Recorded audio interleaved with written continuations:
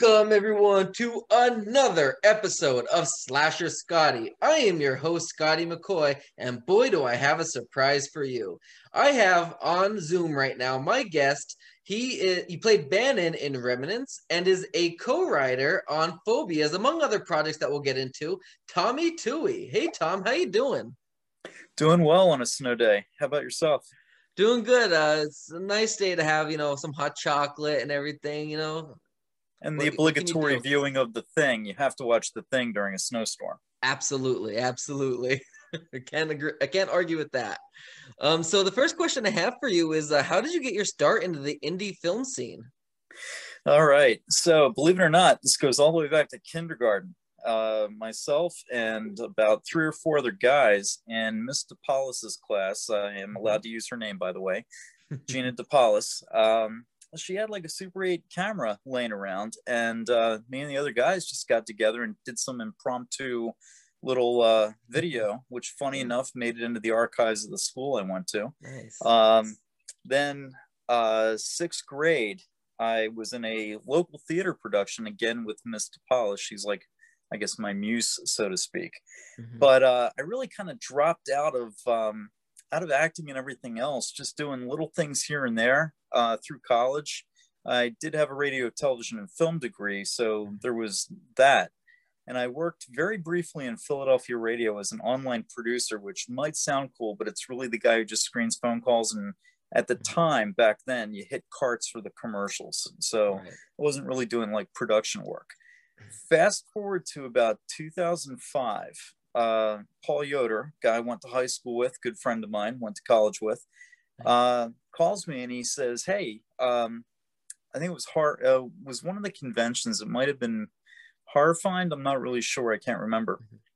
But he says, 'Hey, I'd like you to check out this convention.' And at the time, I was like, I really don't want to do this, man. I mean, that's kind of a weird scene. It's going to be people in, facial tattoos, and everybody's going to be wearing black." And I was right, except they turned out to be the best people I have ever met. The entire community, as far as horror goes, are the most inclusive, warm, welcoming, and giving people. So I was genuinely happy about that. So as we're walking through, the celebrities and the guests, Kane Hodder, guys like that, I noticed that there was a pretty robust indie community. Everybody was, selling their movies. And I said to Paul, I said, this day and age with all the technology, we can make a really good movie for about 30 grand. And he says, "No, it will take about 300."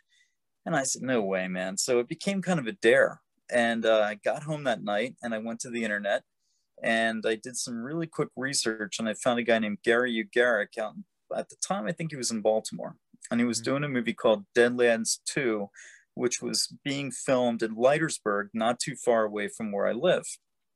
So I called him cold and I introduced myself and I said, "Hey, I noticed that you're looking for producers on this movie, which means investors." I said, "I'd be happy to do that, but I'm going to need a small role in the movie." And I'd been in the Army, by the way, from graduation to college, and I was in criminal investigations. I was a CID agent. So I told Gary, I said, "I'm interested in doing something, but I'm going to have, some on-camera time as part of the deal." And he says, "Yeah, I've cast everybody." I said, "I got it." I said, "I'm not a pro actor, I understand, but I'm competent enough to deal with some lines here." And he says, "Well, I need an evil government agent." And I said, "What a coincidence. I am an evil government agent. I don't even need to act." And so myself and another high school buddy, Mike Hyatt, showed up on set for, it seems like it was an entire year of weekends of filming every Friday and every Saturday night until Deadlands 2 was finally released. And that kind of set me off on the path that I am now, which is just like I did with Gary. I called him. I was like, "Listen, I'm not asking for a starring role. I'll be happy to do background. I'll be happy to do anything." And then if I am fortunate enough to get a call back from that particular director or producer, then I go with whatever they tell me to do. The object is show up, do a solid job, better than they would expect, even if it's, again, a 3 seconds on camera for background. And then through that, hopefully progress to bigger and better roles in the future with the same directors. So far, that's worked out really well for me. Awesome. That's great.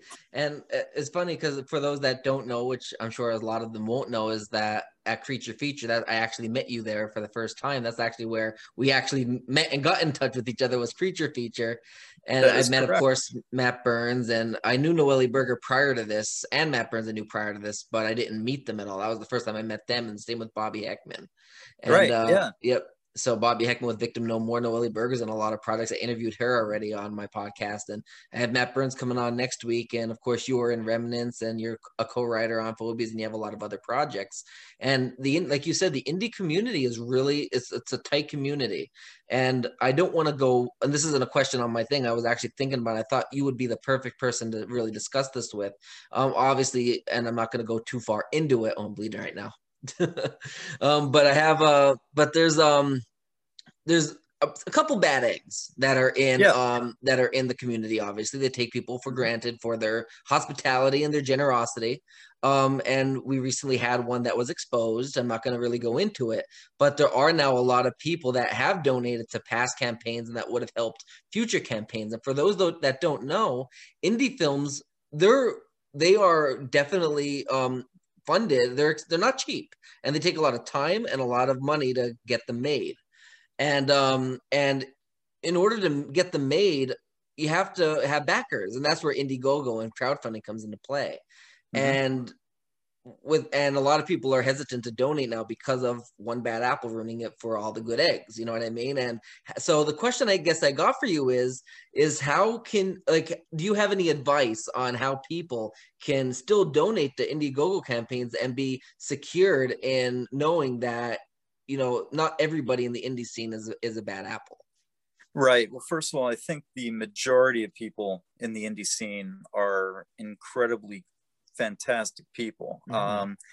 I mean, I did Deadlands in 2007. I think that's when it was released. I think we started filming in 2006. Mm-hmm. But I'm still in touch with Gary after all these years. I'm in touch Right. with almost everyone I've ever worked with, and people I haven't worked with, obviously, you know, that I've met, like yourself.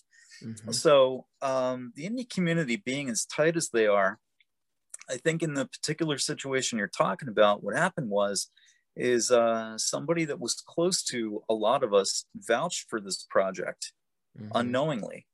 And Right. so once it was exposed as potentially fraudulent, then that word traveled equally as quickly. I'm not on the receiving end of the finances for any of the projects that I'm in, so I wouldn't really be able to comment whether or not we're taking a hit because of this. Right. But I did post this morning actually, and I said, you know, there's two things I would bring up. One is, you know, don't let this one issue sour you, because trust Right. me, you're going to meet the same type of people in Hollywood. Okay. Mm-hmm. Two is real simple: do your due diligence. Okay. Research, research, research. Mm-hmm. If you take it on face value without doing that research, that's where you get into trouble. Right. And so my advice is to anyone who's looking to fund a film is exactly that: reach out and contact people. And if you see really, really big names attached to a project, that can be a little bit of an indicator, Mm-hmm. because you'll be able to go to that individual's Facebook, you'll be able to go to that Yeah. person's IMDb, and you might see, you know, that they are indeed attached to that project. Mm-hmm. If you don't Yeah. see it, that's when you kind of Right. shake your head a little bit. And one thing that my dad always said this is that if it's too good to be true, it probably is. Right. Like this project, not to go, like I said, not to really go into that because that project's now in the past. But like it had really big horror icons involved and even had it on their IMDb, but they didn't know about it because he just attached it to them. So all like, Okay. yeah, yep. So always, you know, reach out to who you need to reach out to. Always, you know, I was attached to the project, not financially, but he Mm-hmm. approached me and asked me if I wanted a role in it because of my role in Samhain. So he asked me if I wanted to be a part in it. He told me I filmed in Pennsylvania, and I live in Maryland, and I visit Pennsylvania frequently. And he asked me if I wanted to be involved. He told me he films in Pennsylvania. Well, I get added to that chat group, and I found out they're filming in California next month. Like, how am I going to get to California, get off work, make my travel arrangements, which he didn't even offer to pay? Like that, all that was just adding up suspiciously. Like it just didn't add Interesting. up. Yeah. So I reached out to Carl, and Carl reached out to Amanda, and Amanda reached out to Noelle and Matt and everybody else. And we kind of like, got in touch with some of the actors that were involved with this project, and they came out and said they weren't part of it. And that's the thing. So if you really want to find out if a project is legitimate, like I said, Noelle Berg is a good egg. I could vouch for her and Matt Burns, yourself, me, Thank you. like all of us, like we would know if a project is legitimate. And if we don't know, we can lead you in the right direction on who to contact. Right. The guys that you mentioned, especially Matt and Noelle, both of whom I've worked with, had the pleasure of working with, and definitely consider Matt a close friend. Yeah, I might not know about it, but definitely those guys will. And Yes. I'm more than happy to reach out and help anybody that I can for any reason. Exactly. And like I said, if we can't figure it out, if we don't know the answer, we're not just going to give you an answer to make us look good, because eventually it will make us look bad if you end up doing something that you shouldn't have done. And like we all make mistakes. We might think it's a good project, but it might not be. But also a part of Indiegogo campaigns is not all of them that fall through are scams neither. Sometimes, projects, they just fall through for whatever reason, and it might not even be a bad reason. It really is a gamble no matter the project. But if you know the person, you know that they had, good intentions or the evil intentions of making it. And that's where Noelle and Matt will come into play to let you know that this person is a good egg. They're gonna do what is the right thing. And if they can't get it done, then it was just a coincidental type of thing. Yeah, reputation is huge. Yes. It's big because I don't know of anybody in the independent horror film circles that we travel in that's getting rich out of this. We're all doing it because we love each other, we love the genre, we enjoy and so reputation is really all you have. And if you're willing to shatter that for a $7,000 scam on Indiegogo, what can I tell you? I know, exactly. And it really, I mean, now like that person, he's his career, like whether it's Indiegogo, I mean, in the indie film scene, whatever, like it's completely shattered. Like there's no coming back from that, because everybody's going to remember this. And it's a shame. It's a shame. It really is. So, going into Remnants, of course, your role was Bannon in Remnants. Now, I know I got a copy of the movie. I still haven't gotten a chance to watch it. I've been very busy with YouTube and with Gravestone Films and everything. I do want to watch it. And today's a snow day. I mean, I did work, but I would like to watch it this weekend. That would be something I would like to actually do. But how did you get that part, and what was the experience like? Well, you can go back to what I said, which was I happened to be, well, in this case, I guess it's a little bit different. Matt Burns reached out to me and said, "Hey, do you want to play Bigfoot?" And I was like, absolutely, I want to play Bigfoot. And so I came on set to a movie that is, wait for it, titled Bigfoot. And that was Mark Byrne and Absurd Productions. And that was the first time that I had been on set with Mark. And I just took the same attitude I described for you earlier. I showed up, I knew that I was going to be in a creature costume. I did everything I possibly could. I know this sounds weird, to prepare for that role, because you really only get one shot, again, with the indie community, to make it or break it. And if you show up and you're serious about it, even if it's being a Bigfoot in a costume, you take it as the best role and the biggest role you're ever going to get. And so just like I said, showing up and doing that good job. And the next thing you know, I get another call from Mark, and he says, we get 2 roles, and myself and a friend of mine, Matt Furman, were up for those 2 roles, and I took Bannon. And to add towards the whole kind of attitude that I have, when I read through the script, I said, Mark, the way that this is written is Matt's character is really the alpha male here, and I think that he should probably have a few of the lines that you've given to me. So here I am. I'm saying, I'm not trying to talk myself out of a job, but it's about the movie. It's not about me.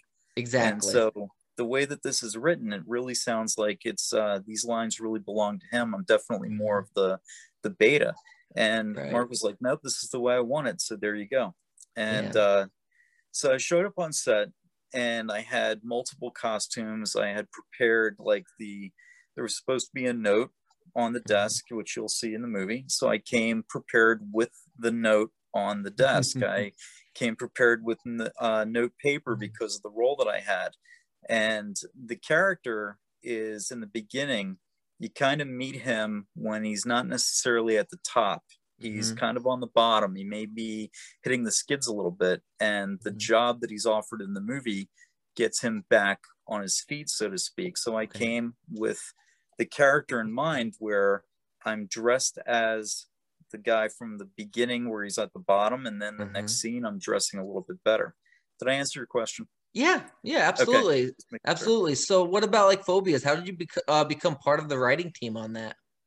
So Key 13, who are some of my favorite people on the entire planet. If you haven't met them, that's right. You'll be interviewing them next week, right? Yes, I will be. I'm excited about that. I met Matt Burns. I don't think I met the rest of them, but I met Matt Burns. Got it. So once again, I'm on a set, very small role. I'm on screen in that particular movie for a half a second. And the guys that are now Key 13 happen to be on the set.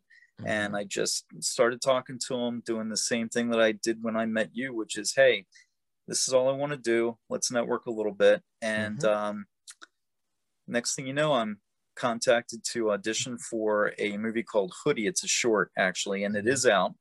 And I had a great time on set. It was one of the coldest nights of the year. It got down to, I think, 14 degrees, by the way. Ooh. They only like to film during cold days. So let that be a lesson to anybody who wants to do work there. So I got another call back, and we stayed in touch, and we started communicating a lot more. We found out we had a lot of ideas. We just shared a lot of same goals, and they shot me the screenplay for Phobias. And I looked at it and I said, what exactly are you looking for? And they said, well, take a pass at it and see if there's anything you would add or whatever. And so I was like, all right, with your permission, I'm going to take a look at this. I'm going to throw some notes on. And they were happy enough with the notes to where I was pretty blown away, where they didn't say, hey, great, thanks. They said, hey, we're putting you on as a co-writer on this. Nice. So that was pretty awesome. And then that relationship has really expanded to where I'm also a co-writer on Serious Profession, which is another movie that they have in pre-production. Right. Nice. So for all the films, including Phobias that you're currently involved with, that is public knowledge that you're able to talk about, do you want to tell us what each of them are and what they're kind of like a synopsis about it? Yeah. I hate to do this to you, but because you are interviewing Key 13, I'm going to let those guys take the brunt of that, because I don't want to say anything I shouldn't say. Right. But I can tell you the following. Okay. So just to clarify, you're looking for projects that are upcoming? Yeah, anything that was publicly announced that you're actually allowed to talk about. Got it. Okay. So Absurd Productions is doing Brazen Impact. That is a crime drama. And I have a small role as a police officer, but I'm also an advisor on that. Okay. We have Phobias coming up, which is looking to be a very strong movie. And again, I'm going to leave that to the Key 13 guys to tell you more about that. Serious Profession is another crime drama. And again, I have a co-writing credit on that. Same exact thing happened. I was asked to take a pass at it. I did. And they were happy with what I provided. Awesome. As far as a role in that, I'm probably not going to be on screen with that one, but that's completely fine by me. Got to be happy with whatever you're doing. Right. Exactly. And go ahead. Yeah, I was going to say, and then KOA is going to be coming up with Matt Burns. Awesome. So that's Killed on Arrival. That is a homage to the 80s slasher movies. That's awesome. I'm excited for that one to come out. And like I said, I'll discuss this again with Matt and his crew. I believe the interview, we're still discussing the time, but it's going to be sometime Tuesday evening. And then obviously I usually upload the interviews right after. And since it's Tuesday evening and I have work the next day, depending how long the interview is and everything, it might not get uploaded till the next day because of, I have to be up early for work. I understand. Hey, I'd Yeah. be remiss if I didn't also throw out that we just finished up Paralyzed, which Awesome. I got to reprise the role that I had in Hoodie of Gordon. Mm-hmm. And so that is in post-production. We Awesome. expect to probably see that. It's a short. We expect to probably see that in about a month or so. I can tell you that I've seen a couple of the rough edits and it looks really, really good. That's exciting. That's exciting. So definitely everybody keep an eye out on that. And I'll definitely be looking out for that as well. I can't wait to see these projects come to life. I'm really excited about them. So what is the biggest challenge about being part of the indie filmmaking scene? Biggest challenge. That's an interesting question. I guess the biggest challenge is I'm going to throw out good and bad if you don't mind. Yeah, not a problem. All right. So the bad challenge is that since it is the indie community and we all have lives and we all have, problems that come along with life, sometimes the inconsistency. I'm a big believer that if you make a promise to be on set, that you are going to be on set. And any drama should be what's being produced in front of the camera. So don't come on the set with the drama. And if you say that you're going to show up, show up. So that's the bad challenge. Okay. Yep. The good challenge is that every single role that I get, which I'm blessed to get and I'm fortunate to get, I don't take any of this for granted. The biggest challenge is how do I give that director, that production team, the very best value that I possibly can. And so I come over prepared. And what I mean is that it's like bringing in bags of stuff and people are looking at me like I'm nuts. And it's like, well, this is just in case this happens. And what about that? And so that would, it's a good challenge to have. I'll tell you that. Yeah, definitely. And like you said, definitely show up on set if you make a commitment. Like they'll understand if your schedule is not available, say for a Tuesday, they'll work with you on scheduling. It's the fact that when they do schedule you, when you originally agree, that you just don't go and say, oh, I can't make it now, like a day before when it's already been put in motion.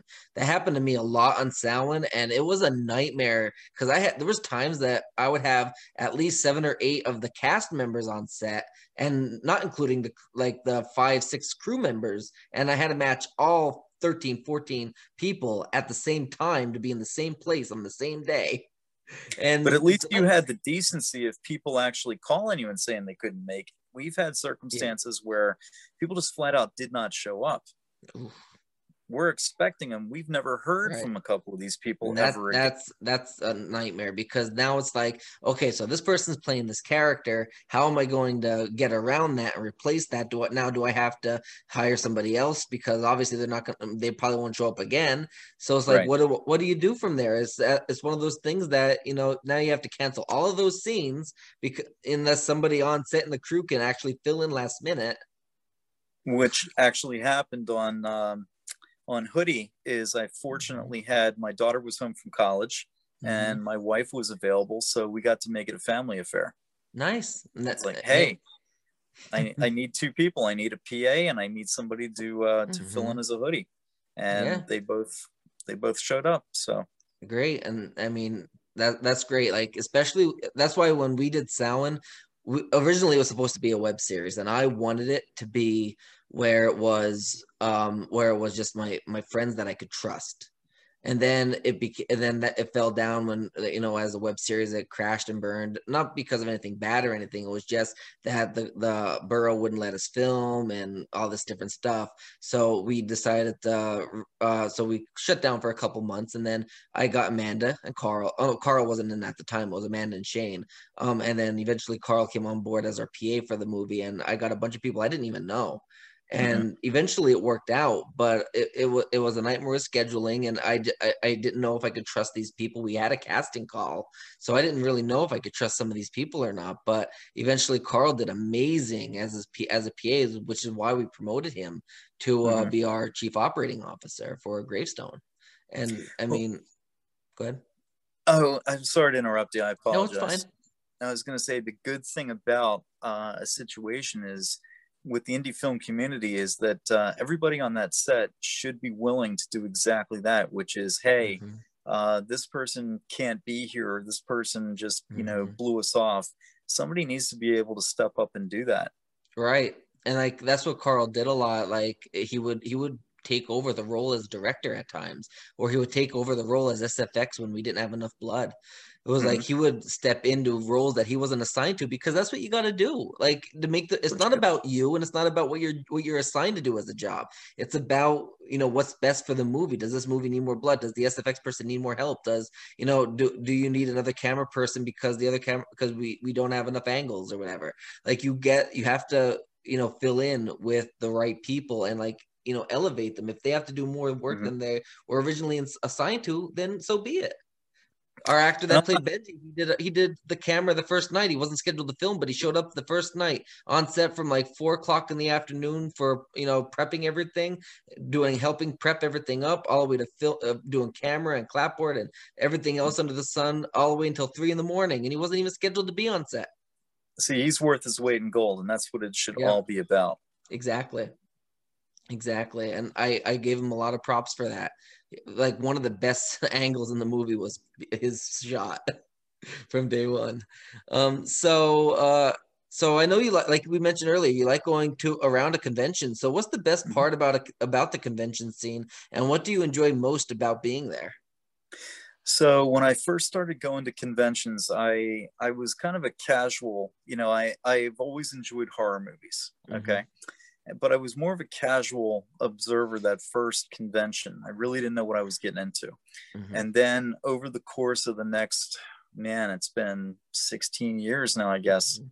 I've went from, you know, just enjoying the atmosphere, going and meeting some of the celebrities that were, you know, must need, you know, meet. Right. Throw out a shout out to Jim Crut, who was in Deadlands. I did my first scene ever with Jim, and Jim is a personal hero because he's a wonderful human being, not because of his acting abilities. So Jim is a staple, and I've gone to conventions like 4 hours away just because Jim's there. So it's an opportunity for me to kind of hang out with him.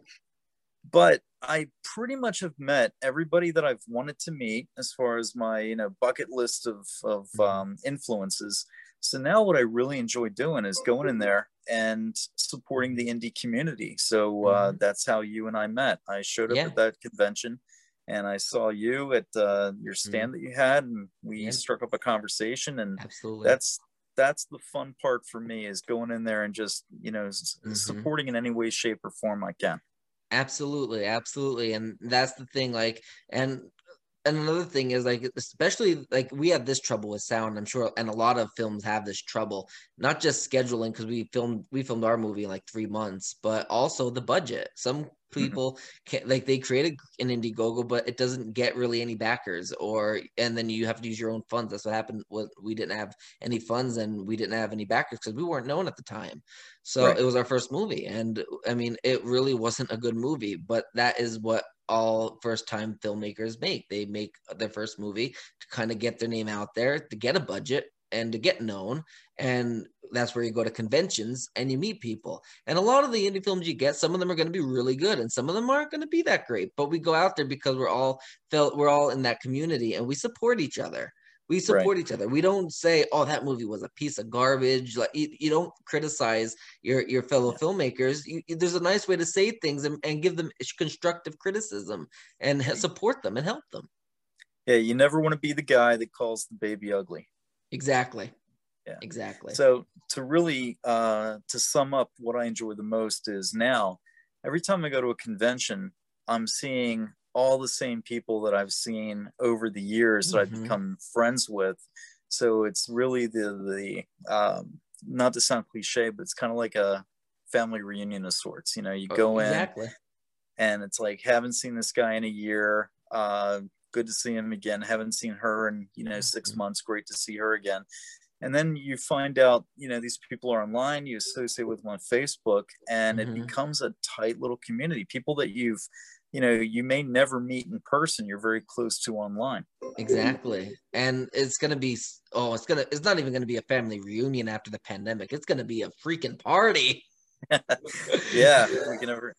I think Mad Monster is going on in North Carolina right now, but is it? Nice. I'm not leaving the house because of the snow. So yeah, exactly. I know. I think Laura Park Lincoln is down there. I was speaking to somebody from the indie community that I got in touch with for an interview. He's doing like a Friday the 13th fan film. Actually got in touch with him because of the Bad Egg crowdfunding campaign that happened, and he would like to promote his Friday the 13th fan film. I believe it's called Blood Rose or Rose Blood, something like that. Sorry if I mispronounced the name. I don't have it in front of me right off the top of my head, but he said he's going to get me an interview he's going to ask Laura Park Lincoln after they finish filming next weekend. Or after they finish filming, they start next weekend, and he's also going to be on my show eventually to promote it.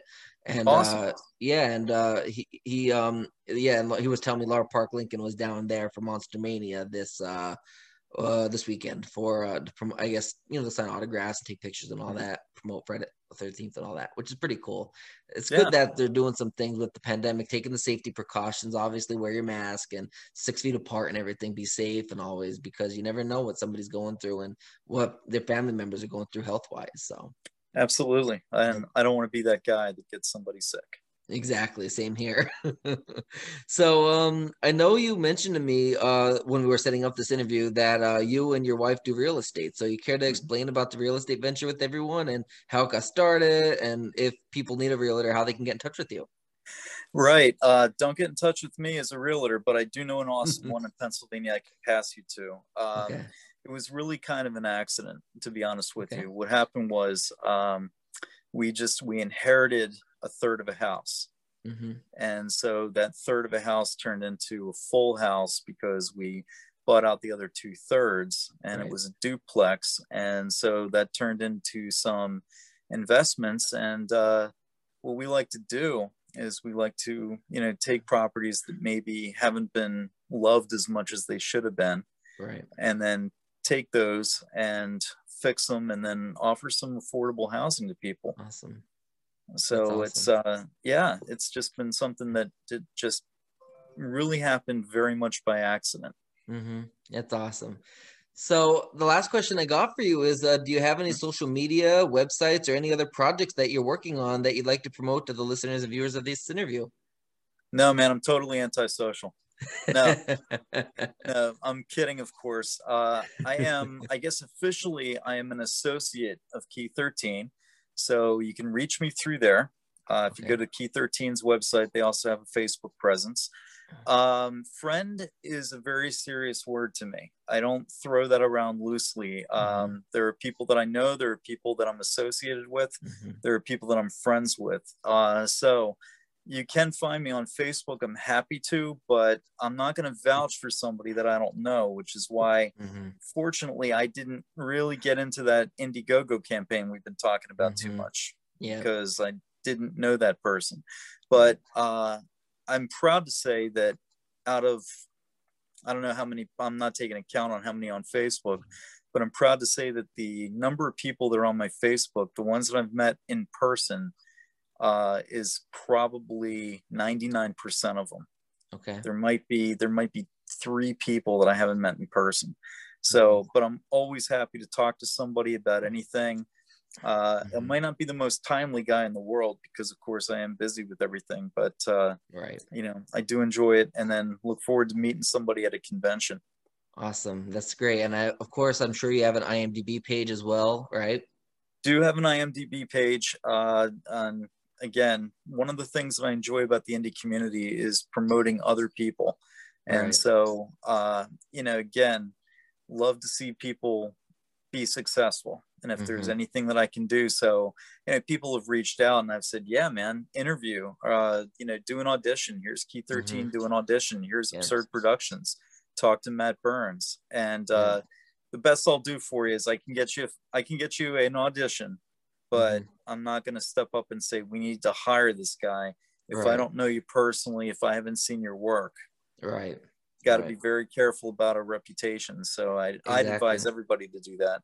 Exactly. And that's another thing. Like you can't just like say, hey, we need to hire this guy. Like you have the reason why you audition is because you might be a good actor, but you might not be good for any of the parts that are needing casting for this particular project, which is why you would audition for it to see if you fit any of the roles.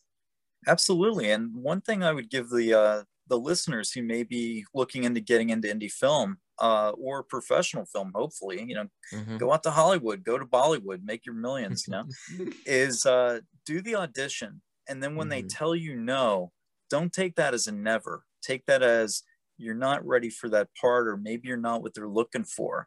Right. And then send a very gracious thank you, offer to promote that project, Yeah. support that project. And you know what?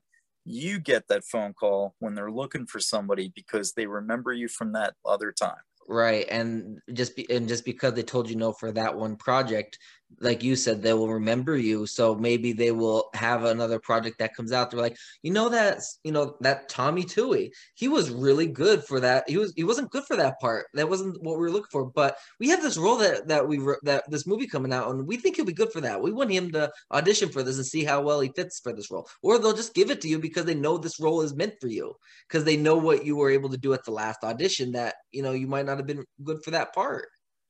Yeah, and again, to go back to something I said in the beginning, try just showing up, Yeah. because 90% of success is just showing up. You are going to get that role that maybe somebody else was better for, but that other person was just unreliable.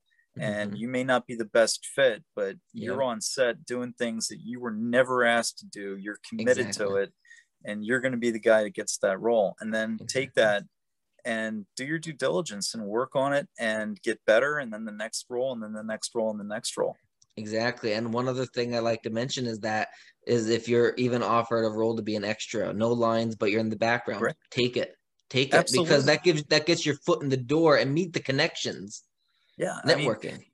Scotty, I don't mean to sound negative, and I hope I'm not. I hope I'm just being very Hmm. honest here. But a lot of people in the indie community want to be, represented by SAG, want that Hmm. card, and want to do big things. And you know what? Good on them, and I give them all the credit in the world. Hmm.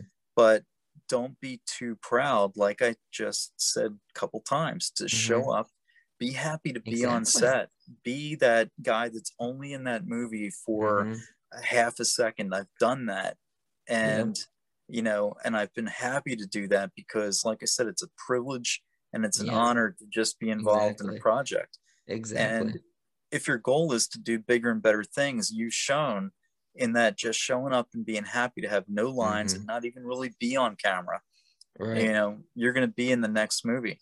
If I don't want to keep going on this, but I really want to emphasize that Hmm. background actors are really the unsung heroes of the show. They can make Yeah. and break a production. You get a They guy really in the can. background who's acting like an idiot, he's going to stand out not in a good way. Right. If you ever Yep. want to see that in action, there's a movie called Copland that Sylvester Hmm. Stallone did years and years ago. It's one of my favorite Hmm. movies. At the end of the movie, there's a guy who is in a whole gaggle of people that are Hmm. police officers, and he purposely bounces into Stallone and he yells at him. And that guy is mentioned, and not in a good way, by Stallone in the special features. They Hmm. point him out. I don't know if that guy ever worked again, but that's not the guy you want to be. Right. And that's a background extra, a Yep. background actor who ruined potentially, possibly that movie and Hmm. potentially his career just by doing that. Right. And also like in a good way, you have like for example, if you're in a restaurant or if you're in, a bowling alley, having just being an extra as background, you know, being a patron, a customer that's just showing like talking, but you don't hear them. Like that makes a movie because it gives the flavor that you're in a populated restaurant. Nobody's gonna believe you're in a restaurant and you're the only two people there because you're the stars of the show. Like the background extras populate the vicinity, just like cars do when you're on doing a street scene. You don't want to see all, like, you know, no cars parked anywhere. You know what I mean? Because it's gonna look empty. It's gonna look like this is a planned production. You don't want that. You want it to come off real.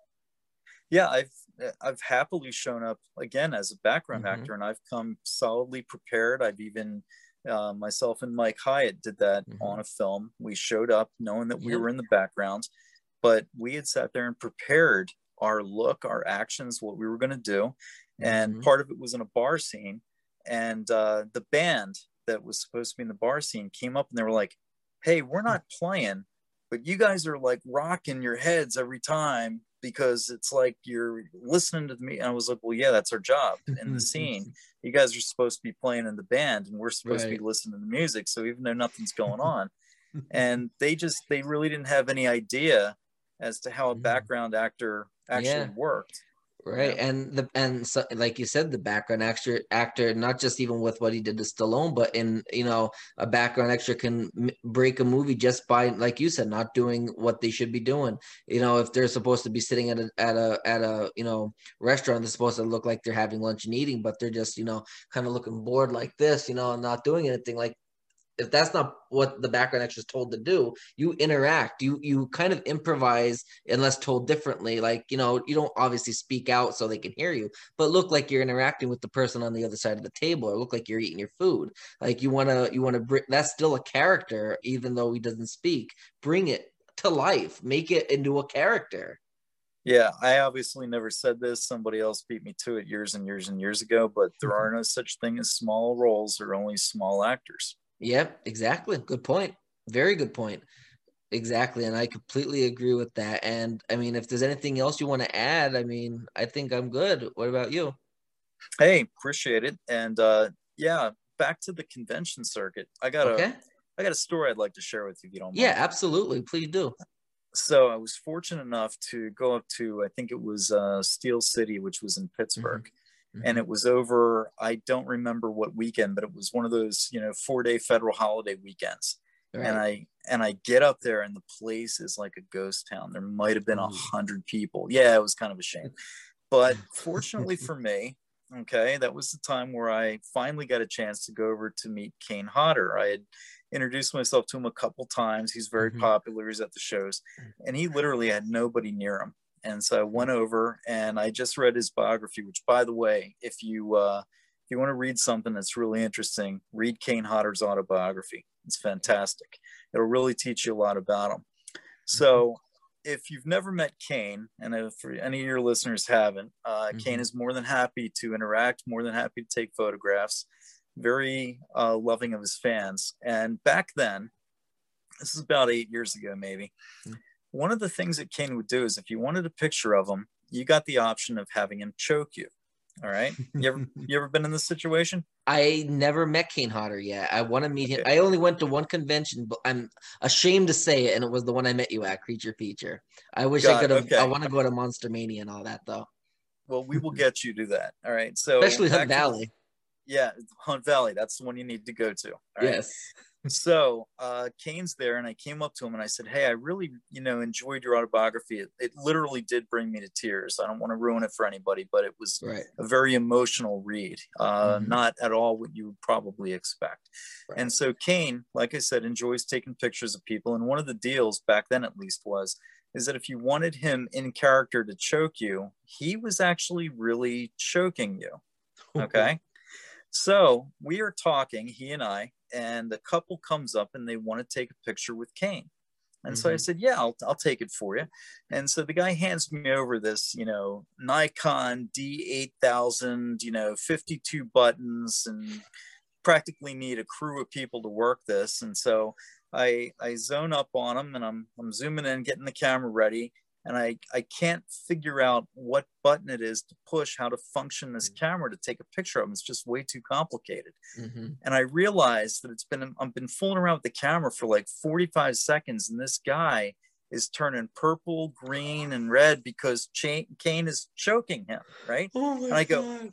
I go, oh, hey, can you let him go, Kane? I don't know how to take the picture with this camera. So the guy kind of comes to, right, from the lack of oxygen, stumbles over to me, points to the button that I'm supposed to press, and then stumbles back over to Kane and assumes the position. And Kane starts choking him again, and I got the picture, and I hand the camera to him. He couldn't even say thank you. He was just like, worn out, and he stumbles away off into the distance. So be careful if you get your photograph with Kane, because I want to save you from that. Yes. I would definitely love to have him choke me if he still does that. Not to sound, I know that came off kind of wrong, but you know what I mean. But I would love. I'm not going to judge you, man. But I would love, because that's an honor to be choked by Kane Hodder in that way for a picture. Like, he's Jason Voorhees, you know what I mean, among other roles that he had. Like, it's an honor, really. And I always hate taking other people's pictures, because not only do I know how to work the buttons and all that, and like if it's a regular camera over a phone and all that, it's like, what happens if I take the picture and it's not the way they like it, or it's not the way they want it, or whatever, and I feel guilty that, you know what I mean? Yeah, that's easy, man. You just hand the camera back to them and say, are you happy with this? And if they're not, they're going to say, please take it again, and it's not an issue. Right. And usually I was at a Once Upon a Time convention, the TV show Once Upon a Time, and like they had a professional photographer for all that. You couldn't like actually take your phone. But like when you get a picture with the celebrities. Now I met a couple celebrities before at like Creature Feature and that, and other like event like wrestling signings and that.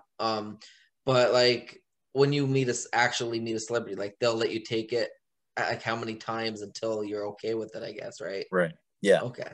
Because you're paying all that money to see them, obviously, you know what I mean? Yeah. Like, especially when I went to Once Upon a Time, it was expensive. It was like $200 for a 5-second picture with Lana Parrilla, but it was worth it because when I got my autograph with her, she lets every single fan speak to her as long as you want. And I got to tell her the brain cancer story about my dad and how she gave me hope when he was in surgery about getting him getting a second chance at life and everything. And it really helped me through my depression. That is amazing. And I'll tell you something, man. I guess I got to tell you another story if you got the time for it. Yeah, absolutely. Not a problem at all. All right. So my father had lost his job. This is probably 1984, I guess. Mm-hmm. Okay.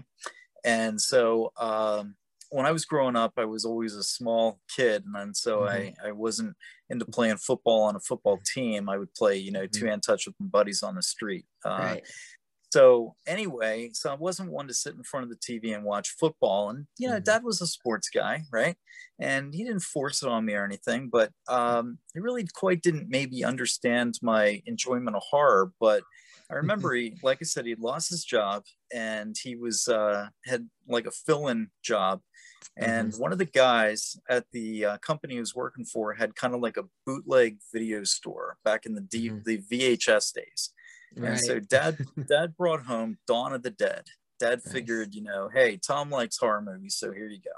And so Dawn of the Dead, I really enjoyed it, really got into it. And of course, it's got the iconic, zombies, the helicopter zombie, the machete zombie, the Hare Krishna zombie, right? So years later, fast forward to Deadlands 2, Jim Crut, the helicopter zombie, has the lead. And he and that's who I get to do my very first scenes with. Nice. And I told Jim the story. I was like, listen, not a fanboy, that's not what I'm all about, but I want to share the story with you of how I kind of, was aware of who you were. So Jim and I became, honest friends after that. We've had the pleasure of each other's company for lunch and dinner with each other's wives and stuff. We've really gotten into that. So my father, who passed away a couple of years ago, yesterday would have been his 91st birthday. Oh, wow. So there I am at my father's funeral, and we're, greeting the mourners who are coming in and sharing their condolences. And this is outside of Philadelphia, about 2.5 hours away from where I am. And I look up and there is Jim Crut. Wow. Jim Crut came all the way down from his home in, I guess, central Pennsylvania to pay respect to my dad, all because of our friendship, he and I. That's and nice. I've never, ever forgotten that. And tying back to it, that's who someday that I would like to be. I would think nothing better than meeting somebody at a convention who happens to enjoy whatever role I've had, and they tell me something very similar to your story that you got to share.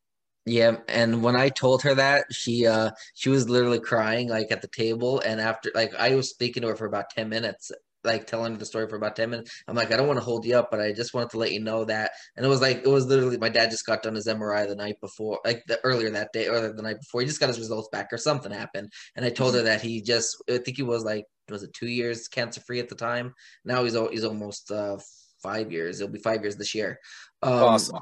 Yeah, but he ended up telling I ended up telling her this, and she's like, no, you spent as much money as you did just to come here to see me and meet me. You take as long as you need. I'm giving everybody as long as they need to tell me their stories that they want to tell me. And I'm like, okay. She lets you tell like one story and like tell her, and you could tell her in its entirety. So I told her it, and she started crying, and she looks over and like, does anybody have a freaking Kleenex? And then I told her the story, and after she wiped her tears, and I'm like, thank you. On it, she took a picture of my book because I had her sign my book I wrote about my dad, the biographical novel called Christ Defeats Cancer, and she signed it, and she took a picture of it, and she put it on her Twitter. And then she took a picture of our picture after she autographed that free of charge, even though you can only get one autograph. She autographed 3 things for me. The book inside with everybody else. She was the only one on the cover of the book. And then she autographed a picture with her. And then she took the picture with her phone. She put it on her Instagram story with the caption, "This man," and a bunch of exclamation points. And my notifications were blowing up from all the people in the group I'm in and everything. And then after she did all that, I'm like, thank you so much. I truly appreciate for listening to me. And I walked away, and I was almost out the door. And she goes, "Where are you going?" I'm like, "I told you my story." She's like, "You can't tell me a story like that and not get a hug from me." I'm like, oh my God, this is my life right now. Cause like, she is my favorite actress. She is my role model. Like after like seeing her in Once Upon a Time, she played the evil queen, and she got her redemption story which is where like when my dad was getting his surgery and that, I was at her redemption story where they all gave her another chance at life. Now, my dad's not an evil man by any means, but it was kind of, synonymous with she's getting a second chance of going from evil to good. Evil, the villain, the hero, where my dad is getting a second chance of having brain cancer and, possibly dying, to getting a chance at life where he was told he only had a month to live if we didn't catch it when we did. And now it's still terminal. It's classified as terminal. There's no cure for it. But the lifespan they gave us was 1.5 years. He's going on 5 years this September. That's amazing. And yes. I will keep your dad and your family and you, of course, in my prayers. Thank you. I truly appreciate it. And like I said, I'll just do a cheap plug. I have my, of course, the book Christ Defeats Cancer, and I have the sequel to it, Christ Defeats Cancer 2, The Battle Continues, on Amazon. And of course, I have the Ultimate Halloween trivia book, the Ultimate Friday the 13th trivia book, and the second edition Ultimate Halloween trivia book, all on Amazon as well. So if anybody wants that, you can also get that. But I thank you, Tommy, so much for joining me. Hey, no, I thank you. I really appreciate it, Scotty. It's great to talk to you. Thanks for taking the time. And, yeah, absolutely. It's my honor. I hope I've mentioned everybody and everything that I should have, because I'm so concerned that I've left somebody out. I think I'm looking at my notes here. I think I hit all the high points. So. Not a problem. Well, before I let you go, I just want to let everybody know, if you're watching this, you're obviously watching the video on YouTube, on the Slash the Scotty YouTube channel. So give me a subscription, obviously. Like the video if you like the interview, and comment, of course. If you want to leave a comment, I interact with all of the people that comment on my posts. And then if you're obviously listening to it and come across the video, go over to YouTube, search Slasher Scotty, and subscribe to me there. Or if you don't and you just like podcasts and you're listening to it, then of course rate, review me on Apple Podcasts, Google Podcasts, Spotify, OpenBox, Castbox, Whooshka, Anchor, Breaker, Verbal, and any other ones that I may have missed. I'm on at least 25, 30 of them. So obviously find me somewhere, give me a rate, review, and of course subscribe on YouTube. And again, I thank you, Tommy. It's been an honor. I really had a pleasure meeting you back at Creature Feature. Glad we connected, and I definitely want to work with you at one point. Hey, I'm looking forward to it, but you know, you should have sent your audition tape, man. I know. I I was so busy with like my YouTube channel. I was getting that set up, and we're very close to pre-production. Oh, almost close to ending pre-production and going into casting with 72. So I was like, we've been very busy, like trying to get that out and get that ready for a possible filming date in the summer if possible. But yeah, so I really wish I could have auditioned, but definitely keep me updated on any future auditions, and I'll be looking out for them. Absolutely. So Awesome. just last thing I would sum up again to express my thanks, but back to where I said, you know, connecting with people. I'm still in touch with my kindergarten teacher, believe it or not, on Facebook. So yeah, Nice. I was serious when I said that if I do something with you, I stay in touch with you forever. Yep. Still hear from Gary after all these years from Deadlands 2. And look where you and I have come from. Exactly. We met one time at a convention, and we added each other on Facebook, and we don't talk every day, but we are connected, and we're forever family in the indie community. Absolutely, and my pleasure. Hey, yep. Take care of yourself and stay warm. Best to your family. You do the same. Thank you, and you stay safe as well with this whole pandemic. Thanks, brother. Take care. Yep. You too. Bye.